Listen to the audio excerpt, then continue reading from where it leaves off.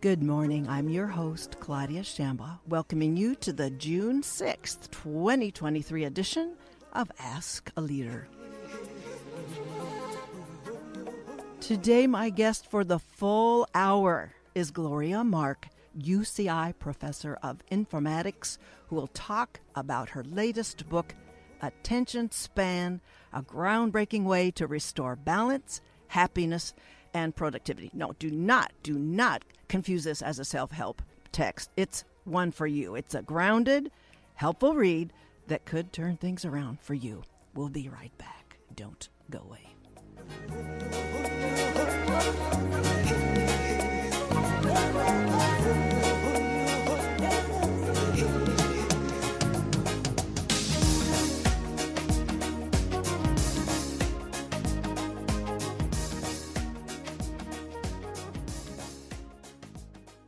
My guest for the full hour is Gloria Mark, UCI Professor of Informatics, who will talk about her latest book, Attention Span, a groundbreaking way to restore balance, happiness, and productivity. It's published by Hanover Square Press. Luckily, there's a few people left with long enough attention spans to write about it, so we can have a little agency to regain and shore up the decline of this capacity and achieve some balance.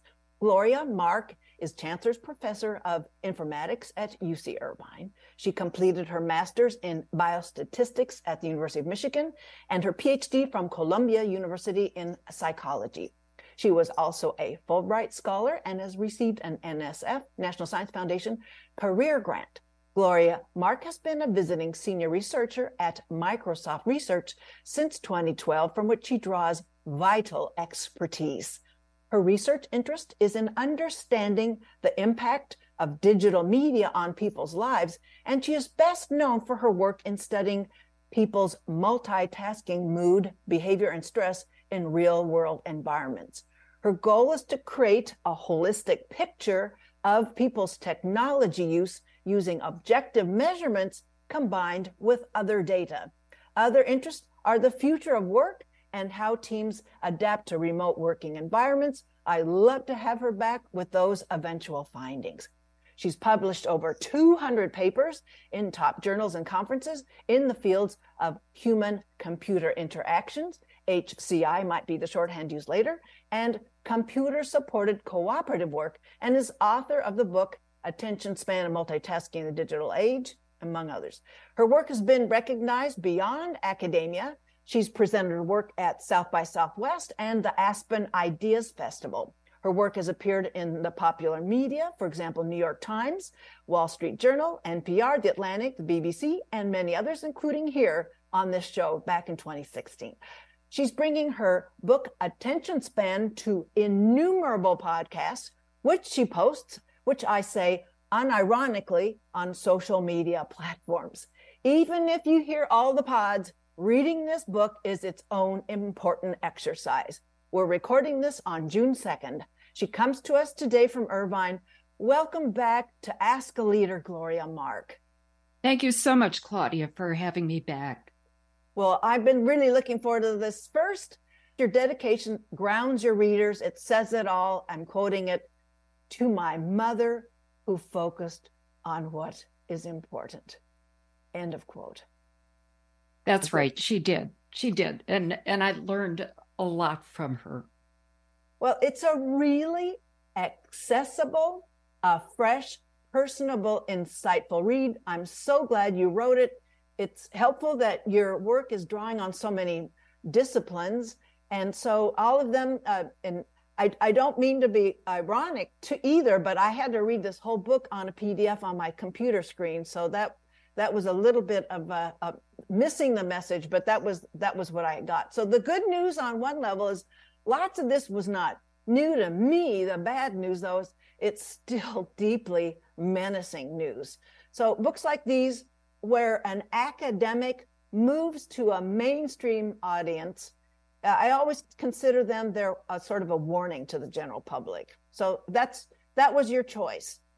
Yes, that was. I mean, I do publish for academic audiences, but I thought that everybody is affected by how they use their devices. And I thought that it's really important to spread the message to a much broader public than academia, because I think people can, they can improve their lives. People are getting exhausted, they feel overwhelmed. And so I think people are looking for ways to get out of this mess that we've gotten into. Yes, and I want to say, Gloria, that even before finishing the book, it already put me on a digital diet. You're raising our awareness so immediately in this. And so simply by reading your book, we do become more mindful. We do recognize what's taking place in order to increase our capacity, and gain some kind of agency eventually that we'll talk about. So thank you for that. And I did try to fend off digital intrusions to continue reading your book. It wasn't easy, but it is an important exercise. So in your book, you define attention and devices that we make and decisions we make about directing it. Do you want to give us that in an opening? Yeah. So, attention actually was first defined by William James, who is known as the father of psychology. And the way that James put it, he said, everyone knows what attention is. It's being able to focus on a particular thing, being able to selectively focus. So that's true, but William James didn't get the full story, because when we focus on something, we have a conscious awareness of what we're focusing on. But there's also so many ways that our attention is captured automatically. So we're not selectively choosing what to focus on. For example, when we hear the chime of a text on our phones, we immediately go to grab our phones. Or we see a notification on our screens and our attention immediately is drawn to this flashing, blinking light, and we go and click on it. And we do this because we've developed a habit to do this. So there are so many ways that our attention is captured automatically and not just consciously. So it's a problem when we're responding to things that aren't in our conscious awareness and that are distracting us from things that we really want to get done. And you really clearly, and I really want to emphasize how accessible this read is, but you very clearly, it's a very kind of a small circuit. You go from the brain to our hand to the click on the device. That's the realm where you're putting us in this book. Yes, that's right. Yeah, we can't help but do these actions of clicking on something. It's like, when we're driving, you can drive, which is automatic. If you're driving down a straight road and we could be talking with a passenger, so our controlled attention is on the conversation.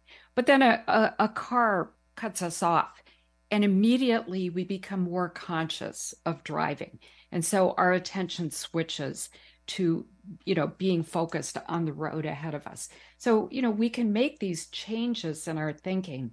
And of course, if we see this car that cut us off, we can take an action, right? We can hit the brakes or we can swerve. So it's really important. We can decide to stop talking. Or we will turn off the radio talking. Or we could start to turn down those other drags on our attention. Yeah, we will stop talking when your full attention is, focused on stopping a collision in front of you. So this will happen. I just wanted to just take one exception, because you talk about over the millennia, many of them, over human history, that multitasking was necessary, that our ancestors had to continually monitor the environment for survival, because we're talking about this bandwidth getting invaded with, our motoring around. But as multitasking goes, I want to contribute that I think you mentioned that it's really no longer an issue to scan the environment for survival, but I think we can take a step back, and we have plenty of evidence in our world today where there are certain classes of people, certain ethnicities that have to be incredibly vigilant all the time. So they do need to be scanning their survival, scanning the environment for survival all the time. Yeah, absolutely. What I meant by that was, when people were doing hunting and gathering, they would always have to be on the lookout for prey, or, they wanted to protect their children, as well as being on the lookout for food that they could scavenge. So there was a lot of multitasking going on there.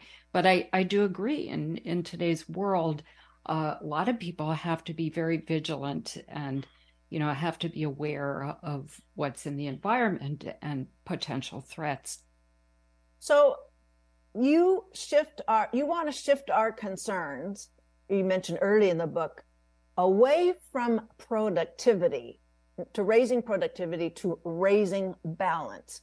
I wonder, though, the data mining at the workplace, that is only ratcheting up. How can we deal with this workplace being at odds with the consideration of achieving balance? And you could argue increased balance could actually increase productivity. Yes. So what do I mean by balance?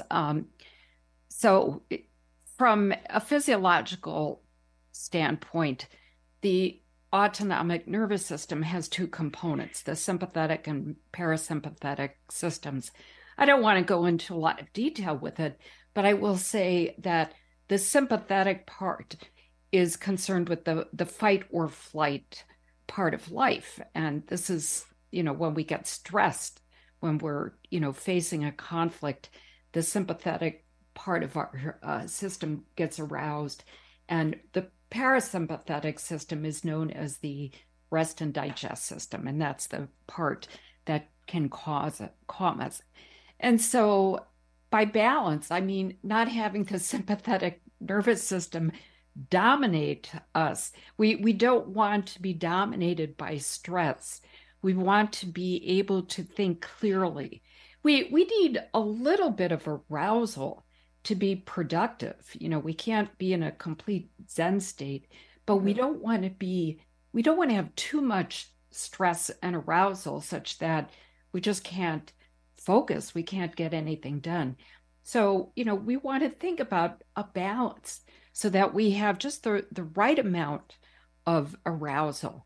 And of course, we need to feel positive. And we know that when people feel positive, there's lots of research behind this, that people can do more. They have a wider choice of actions to take. So if you're in an office environment and you're facing a very difficult colleague, when you feel positive, you have a wider choice of things that you can do to prevent that conflict from escalating.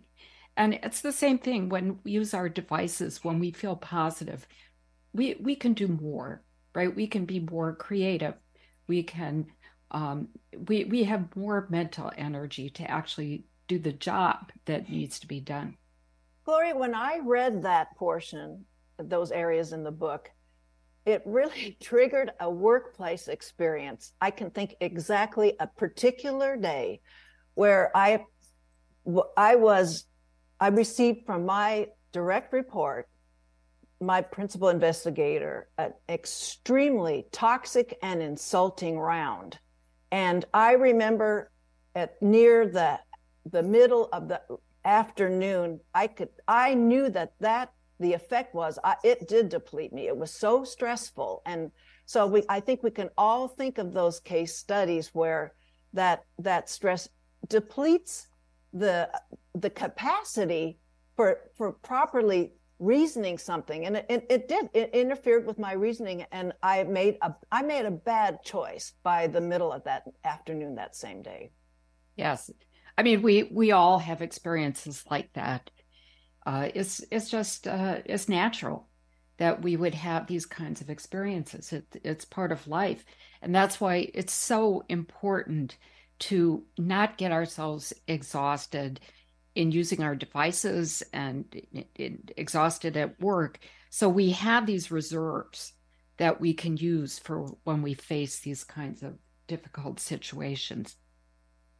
Right. And some kind of agency, it may not be apparent what that agency would be to duck from those kinds of assaults, but they are assaulting.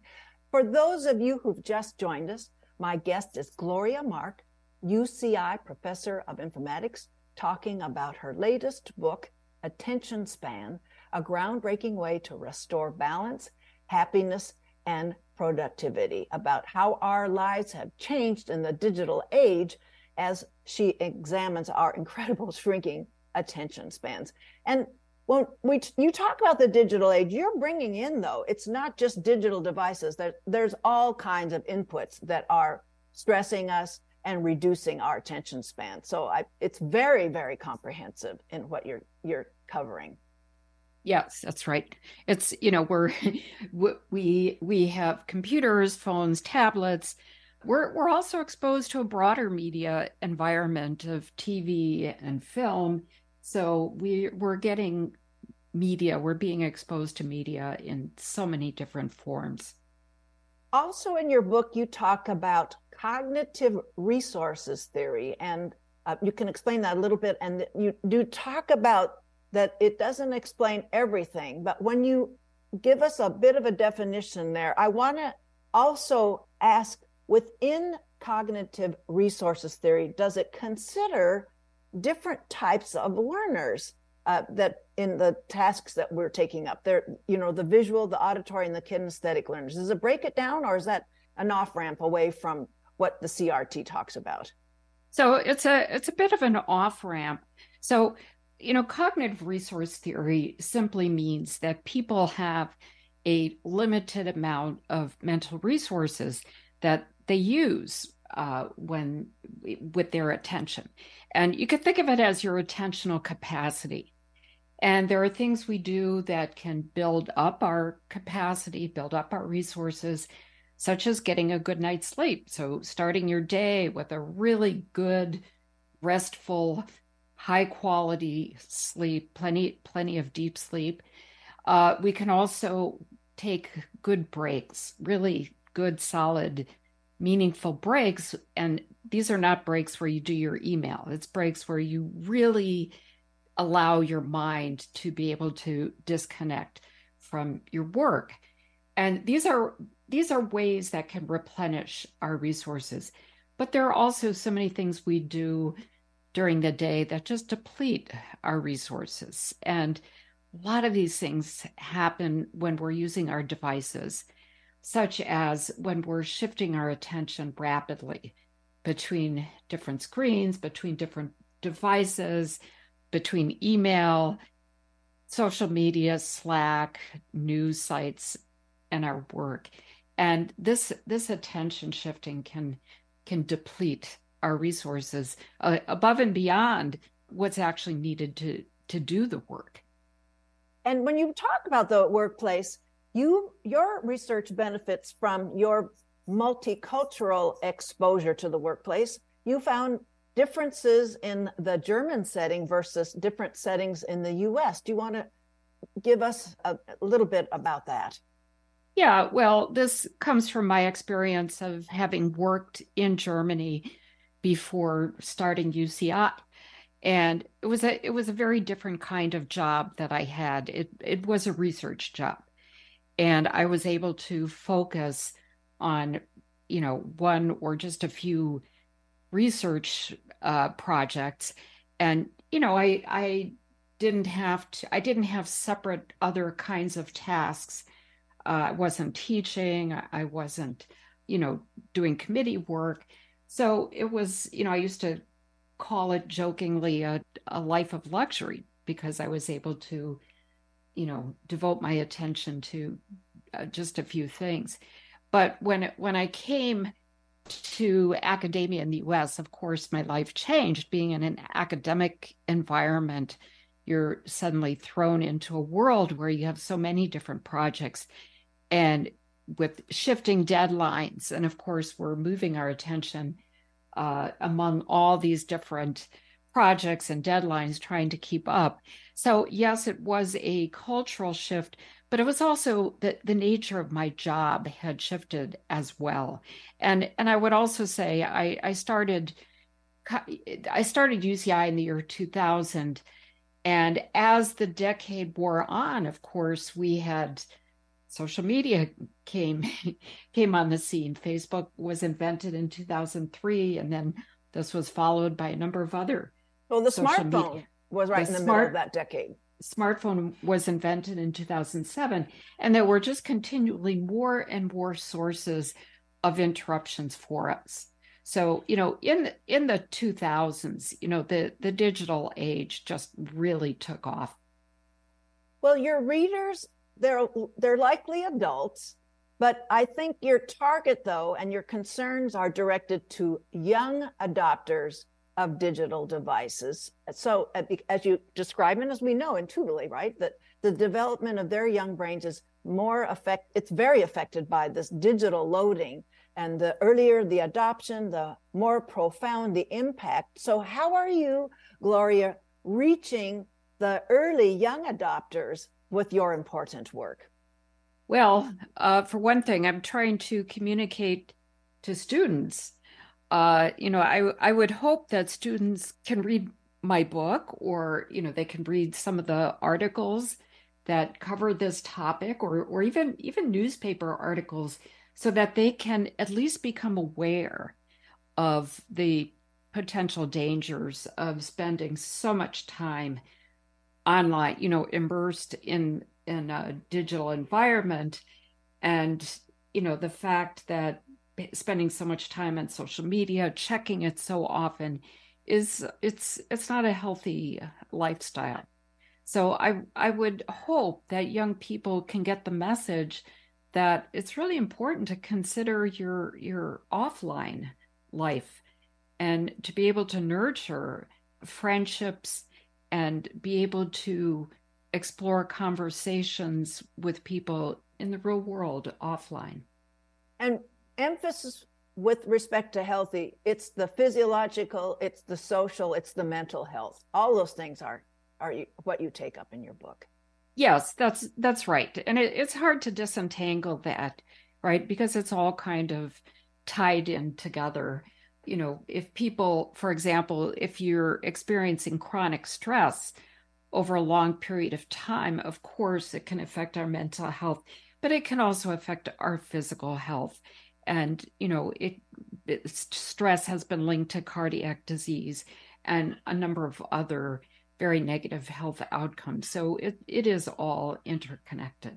Well, you talk about some of the cardiac outcomes, and you talk about cancer, but I'm not sure I saw that you can link this with the onset of dementia might be hastened by our digital choices.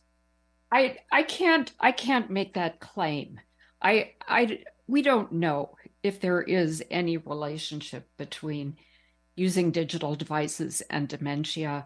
There's just not enough studies about it, and I think the argument could potentially even be turned around, and it might be the case that if people are keeping their minds active by, say, reading news or reading ebooks, perhaps this could even delay dementia or prevent it. So, I cannot say that there's any causal attribution of using digital devices and dementia. But I know that geriatricians talk about stressors are certainly do have consequences that might bring on some kinds of earlier onsets of dementia. So it's a kind of maybe a wayward syllogism, but it's something. Mm-hmm. But you also in your book talk about, though, when you're saying that maybe aging might be benefited by some of these devices for engaging the brain and all that, but you do cautioning listeners now about not using that digital access as a substitution for our memory banking of things that we need. Not always, don't always go straight to the web to find out what is it that you're trying to search for, that, you know, the historic date, the fact, the, you know, all those things. And you're very concerned about people using that little smartphone brain to process that for them. I'm very concerned about that. I worry that people are losing their ability to do critical reasoning because it's just so easy to look up facts, you know, with our smartphones or on our computers. I also worry that, you know, we've lost the ability to navigate through the environment because we rely on GPS. I know I do. I can barely drive someplace without using my GPS, you know, if it's a place that I've never been, because I've been so reliant on GPS. And we also know from studies that the brain actually changes as a result of not using our capacity to be able to navigate through the environment.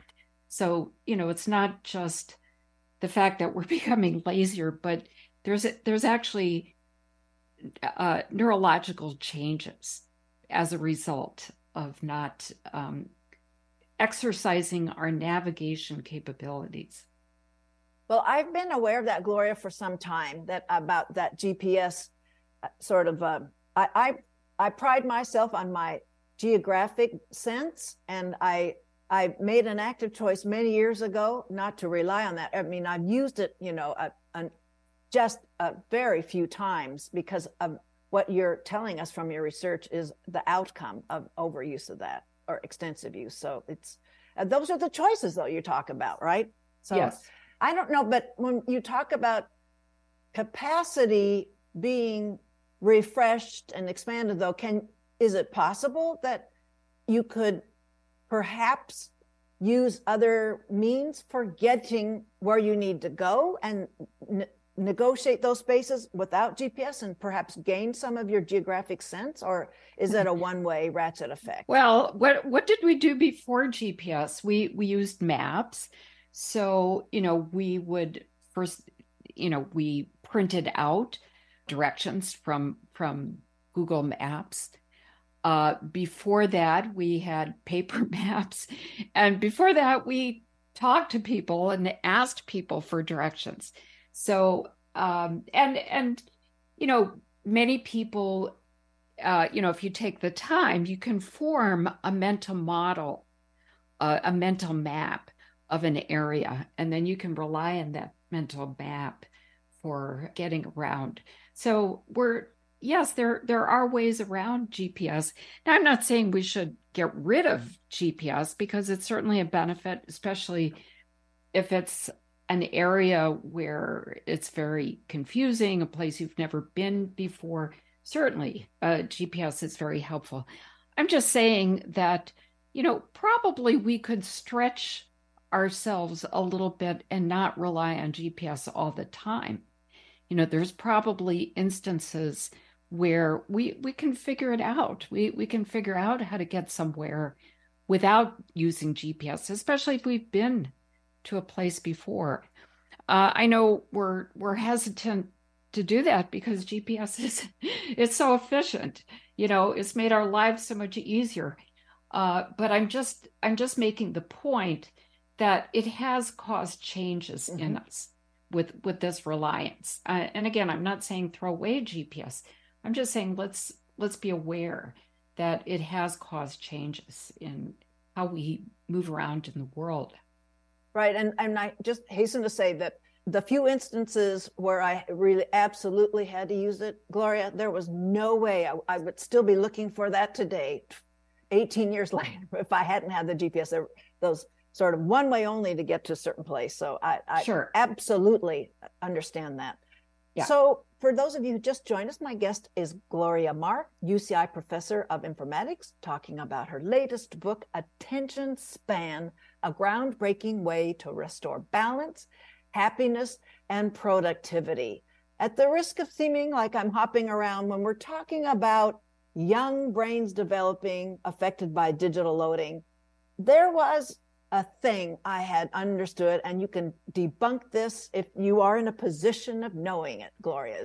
Is it true that whether tech titans are raising their own children aware of the downside of digital overload? Oh, that I cannot answer. But you've heard that though, right? I have heard of some cases. Yeah, I don't know to what extent it's widespread. So I really don't know. I think it's a wise thing to do, but I really don't know to what extent it's widespread among executives. So, Gloria, your book raises the matter of spreading of misinformation. Are you also concerned about disinformation intending to disorient, to flood the mind, adding another form of stress that can deplete our capacity? I don't remember the disinformation was mentioned, and I'm thinking that's even more pernicious than misinformation.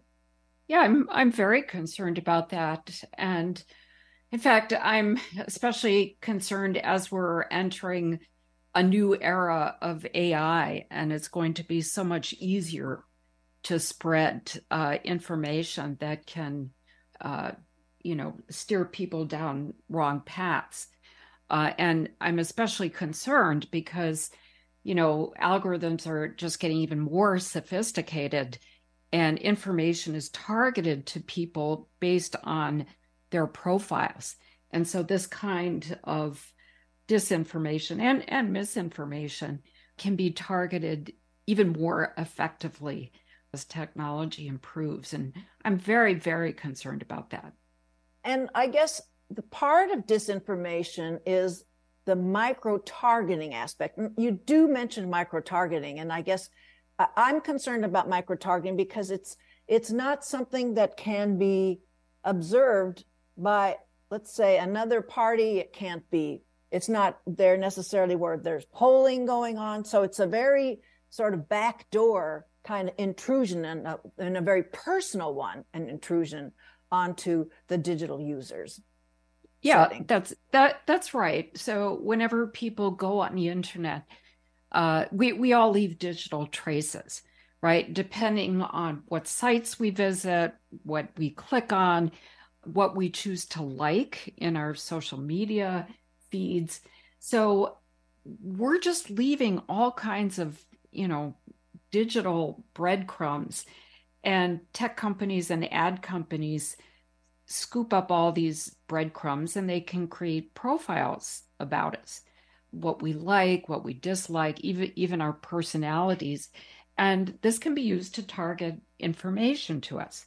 So from the perspective of an advertiser, they want to target products and services that they think will respond to, that will enjoy.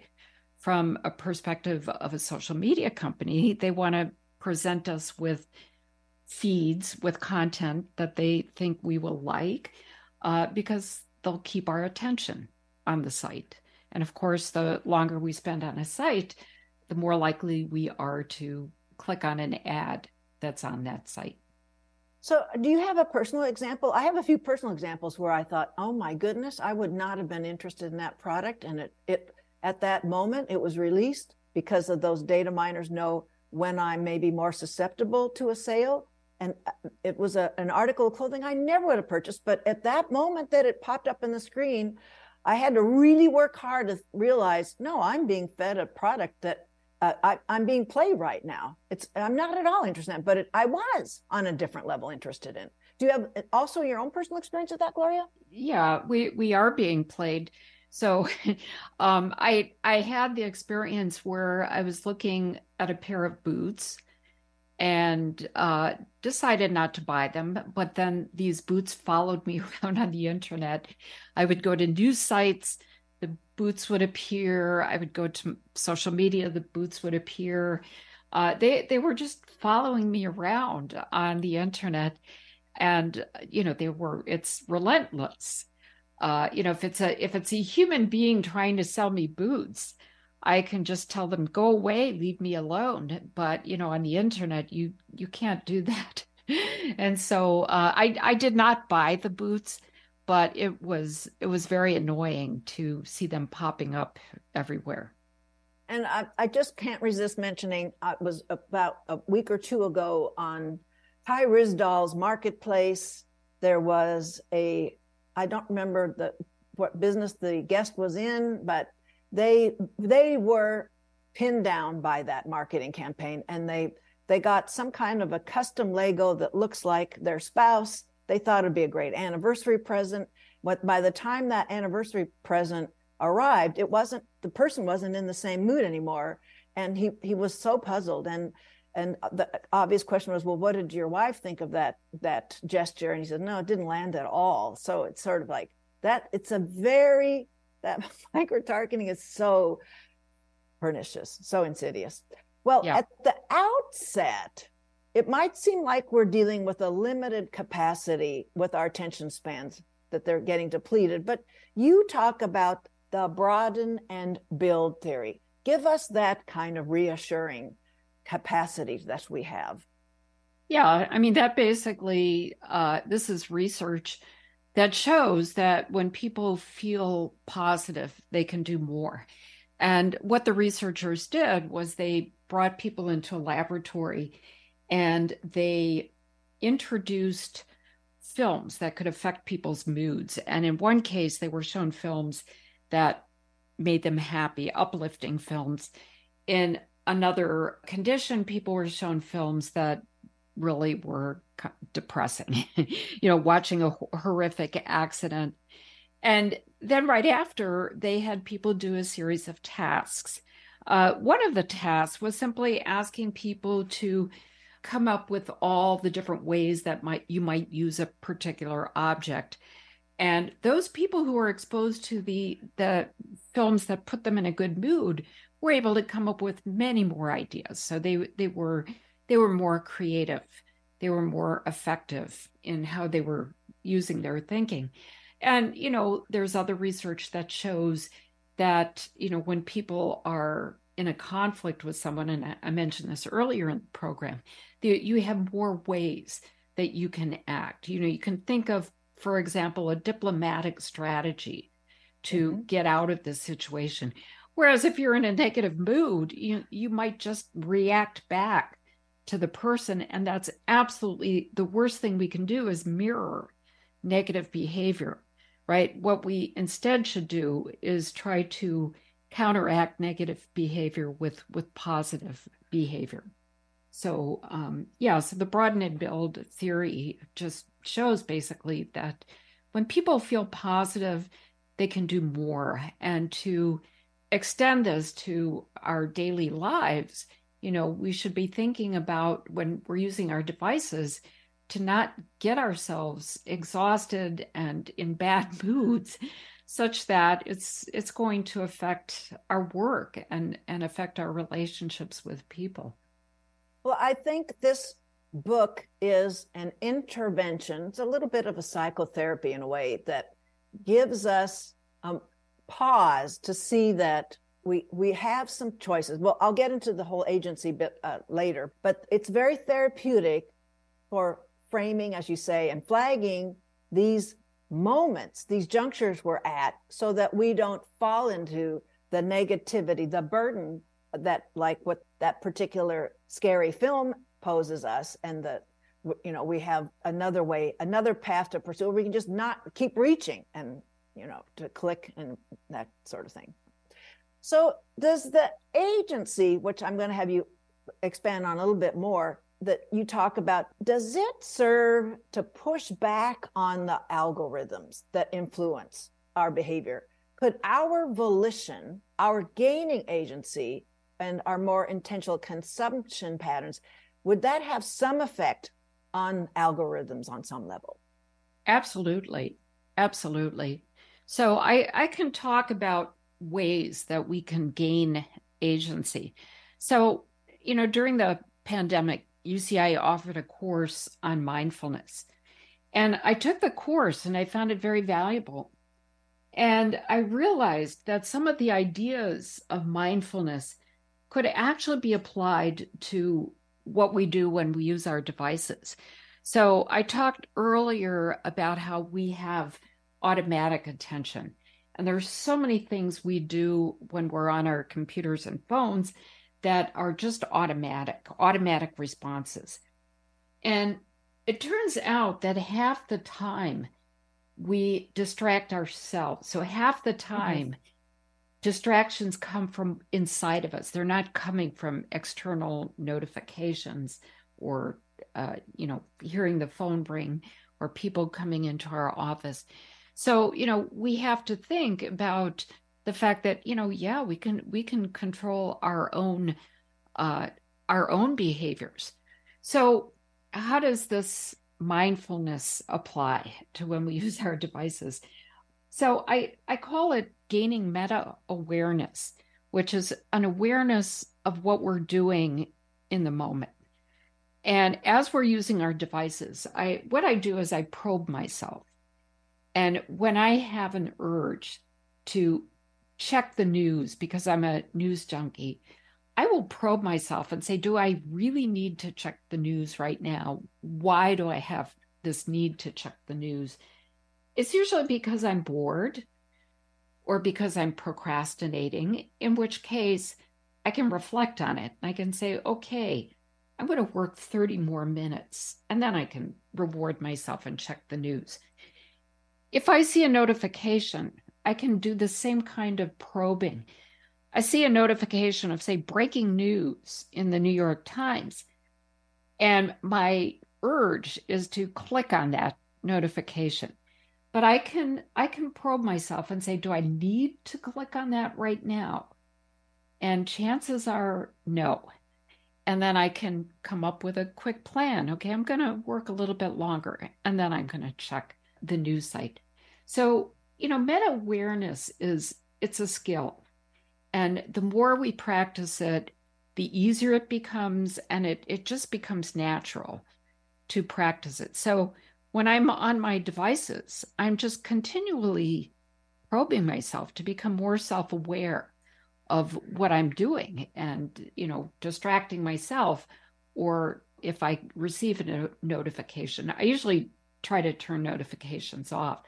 So I'm not bothered by that. That's key. That's so key. I was Yeah. just talking about that when I was talking about your book yesterday, and I just stop the phone. I just turn it all, I power it down every night. Yeah. But That's great. Like, when do I decide to do that? That's my agency, is how early am I going to shut it down? But back to what you're talking about, those unconscious, the internal distractions, unconscious decisions. You talk about unconscious mechanisms, which reminded me a lot of how addicts talk about they're choosing to drink before they even make the first move to a drink. It's reminded me of that. Yeah. There are similarities, of course, when we get habituated to do something. Yes. Okay. So back to, along with this agency, as we're drawing down, you conclude with the future of attention, and that digital technologies have become an appendage to our minds. I'm quoting directly. That was, as far as the kind of anatomical, physiological discussion that you give so richly and so accessibly, that digital technologies have become an appendage to our minds, was a really a riveting kind of image to start winding your text down with us. Yes, it is an appendage to us. It's, our smartphones, they are a member of a group when we have a conversation.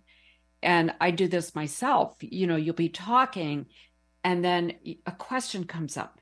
So you immediately turn to your smartphone to figure out, and it could be some fact, even a minor fact. And so the smartphones become, you're in a group of two people, the smartphone becomes that third person in the conversation. So, and, we have become very reliant on our devices, not just in helping us in conversations. We talked about GPS. You have a whim of something that you might buy. You've got your smartphone with you. You can immediately, click on it and purchase it. So it's just, really part of our lives. It's hard to separate from it. So you talk about developing healthy relationships with tech changes and that needs to happen. You admit that it's going to be on the individual, the organizational, and the social levels. So that tall order, you're leaving us with that, and that we're still inventing the digital world. And you talked about how artificial intelligence is becoming more broadly, expansively applied. So it's where those are some big headwinds in Yes. how you're winding down, leaving us with the future of attention. Because I was involved in a project editing a book for a faculty member, and he earnestly wanted me to check out the GChat version of that, and I didn't know where to go with that after I'd been so painstakingly editing his book, and I thought, I don't even want to bring that element in. And then he on his own realized that was the error of his ways. But it's a tall order that we're looking at, how this digital world is still inventing itself. We're early in this era. We are. When you think about it, the internet didn't gain widespread popularity until the mid 1990s. And even for many people, not until the beginning of 2000. So, we're in the wild west of the digital age. We're still trying to figure things out. But, it didn't take very long for tech companies and advertising companies to enter, into the fray and get involved and figure out that, people's attention, it can be monetized, it can be manipulated. So that's why it's so important for people to become aware and develop their own agency. We can do things. We don't have to feel like we're pawns or victims of tech companies, but we can be in control. And so that's what I'm urging people to think about, is taking back control of your attention. Well, we're consuming so much, everything digital and all the time. And we've got this, you're trying to assure us in your book that agency balance refreshes capacity. It's on the way if we choose accordingly. Or as I'm going to entitle this interview, this broadcast, Bandwidth, Guard It Like Your Life Depends on It. I would love that. Love that title. Well, just a few. Yeah. We didn't get to the road attention and the attention traps. I wanted to bring up that there was something very uncanny about you bringing over 100-year-old sources. Some of them went, hundreds of years. And there is something it's telling us that they were very, focused and deliberate and all that. And those sources, that they're still meaningful, but they're old. And are we losing some capacity for some of that, that deep thinking and all? I mean, there's a lot in that, how you drew on those older sources. Yeah, I always like to go back to original sources, because a lot of studies that have been done after are simply tweaking the studies. And I like to go back to the really original grand findings. For example, the Zeigarnik effect is, this was done a long time ago. The idea that we tend to remember better tasks that are unfinished. And when we're in a world where we're multitasking and we're continually shifting our attention, maybe it's no wonder that we're distracted, because we keep thinking of those unfinished tasks and the fact we have to get back to them, and it creates tension for us. So, some of these older studies are just, really profound. And, people have built on them, and they've been tweaked, they've been done in different kinds of circumstances. But I really like to go back to the original sources. And those unfinished tasks are like that movie that's a drag on our energy and our attention. So and then I wanted to figure out, because I saw that you'd been at Boeing in 1998, and not to overshare too much, but I will, that when you talked about Maya Angelou's big and little mind sorts of activities, I remember, I knew I was engaged to the son of the Boeing CEO in the 70s. And so, wow. And that's the part that, oh, sure, it's done. But I would watch that CEO when he'd come home and he'd play rounds of solitaire. It's like the little mind thing. But Yes. I don't know what he was doing during the day, multitasking his way with sales, research and development, all those things all those plates he kept up in the air. But that was how he came down with that solitaire game. That was her little mind. That's right. So, just for the listeners, Maya Angelou talked about her big mind, which she used for her deep thought and her creative work. But then she would pull back and she would use what she called her little mind, where she would do things like playing crossword puzzles. It was a way to let her mind relax. And it was a way for her to replenish her mental resources. And so there's so many things we can do by evoking little mind. We can do rote kinds of tasks like crossword puzzles. But, even taking a walk is just a great way to replenish. But it also turns out from our research that when people do these kinds of rote things, they have a calming effect and they make people feel positive. So this Boeing CEO, I can imagine he was exhausted and stressed at the end of the day. And so, playing, was it solitaire? Yeah. Was a way for him to just kind of calm down, let his mind kind of relax, and, maybe help him detach from what he did during the day. And he was a jigsaw puzzle fan too. But I saw here that the Zeigarnik effect. Thanks for bringing that up. And I didn't want to make it sound so wide-eyed, but I wanted to give people an agency is that they can re-engineer where the algorithms were, preying on them. But I think you answered that, but I'm not certain because if it seems like the algorithms are an asymmetric warfare advantage, and so I don't know if is it possible we can actually undo the algorithms and reconfigure them by our choices? Well, because you talked about our own bandwidth, but you didn't talk about that external system preying on us. Yeah, it's an interesting question. We can fool algorithms. We would have to put in a little bit of effort to do it. Remember, algorithms are constructing profiles about us based on our digital behavior. So you can do things like everything. You click liking everything or like nothing, so that you're depriving the algorithm of getting information about what you're doing. You can go to sites that you might not ordinarily go to. I know that there are some browsers which are designed to, give you privacy so that tech and ad companies won't be able to see your travels through the internet. So there are things we can do to trick the algorithms. I tried to do that, Gloria, once, and I just searched bubonic plague, and the assumption was from the web that I was writing a research paper.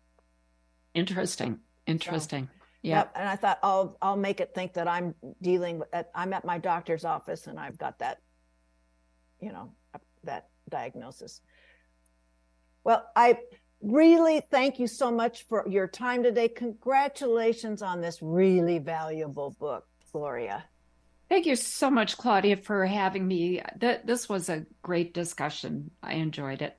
Well, thank you for that. My guest was Gloria Mark, UCI professor of informatics, bringing us her latest book, Attention Span, a groundbreaking way to restore balance, happiness, and productivity. It's published by Hanover Square Press, available at her website, gloriamark.com, or your favorite independent book dealer, including the bookstore on the campus in the faculty book corner. Well, actually, I'm trying to get that book on those shelves. It's not easy, though, as Barnes & Noble has their own procedures, but we're working on it. So that's my wrap. Next week, Jackie Mentor with Orange County Jewish Coalition for Refugees will return in advance of her organization's June 20th World Refugee Day open house. And a whole different tack I'm going to go with Melissa Gill prior to the book convention later this summer in Anaheim, celebrating diversity in romance and the romance genre post-Dobbs. Congratulations, class of 23. You've endured most of your years here during the age of COVID. Those are some heavy headwinds, and I'm sorry. Talk with you next week. Thank you, everyone, for listening.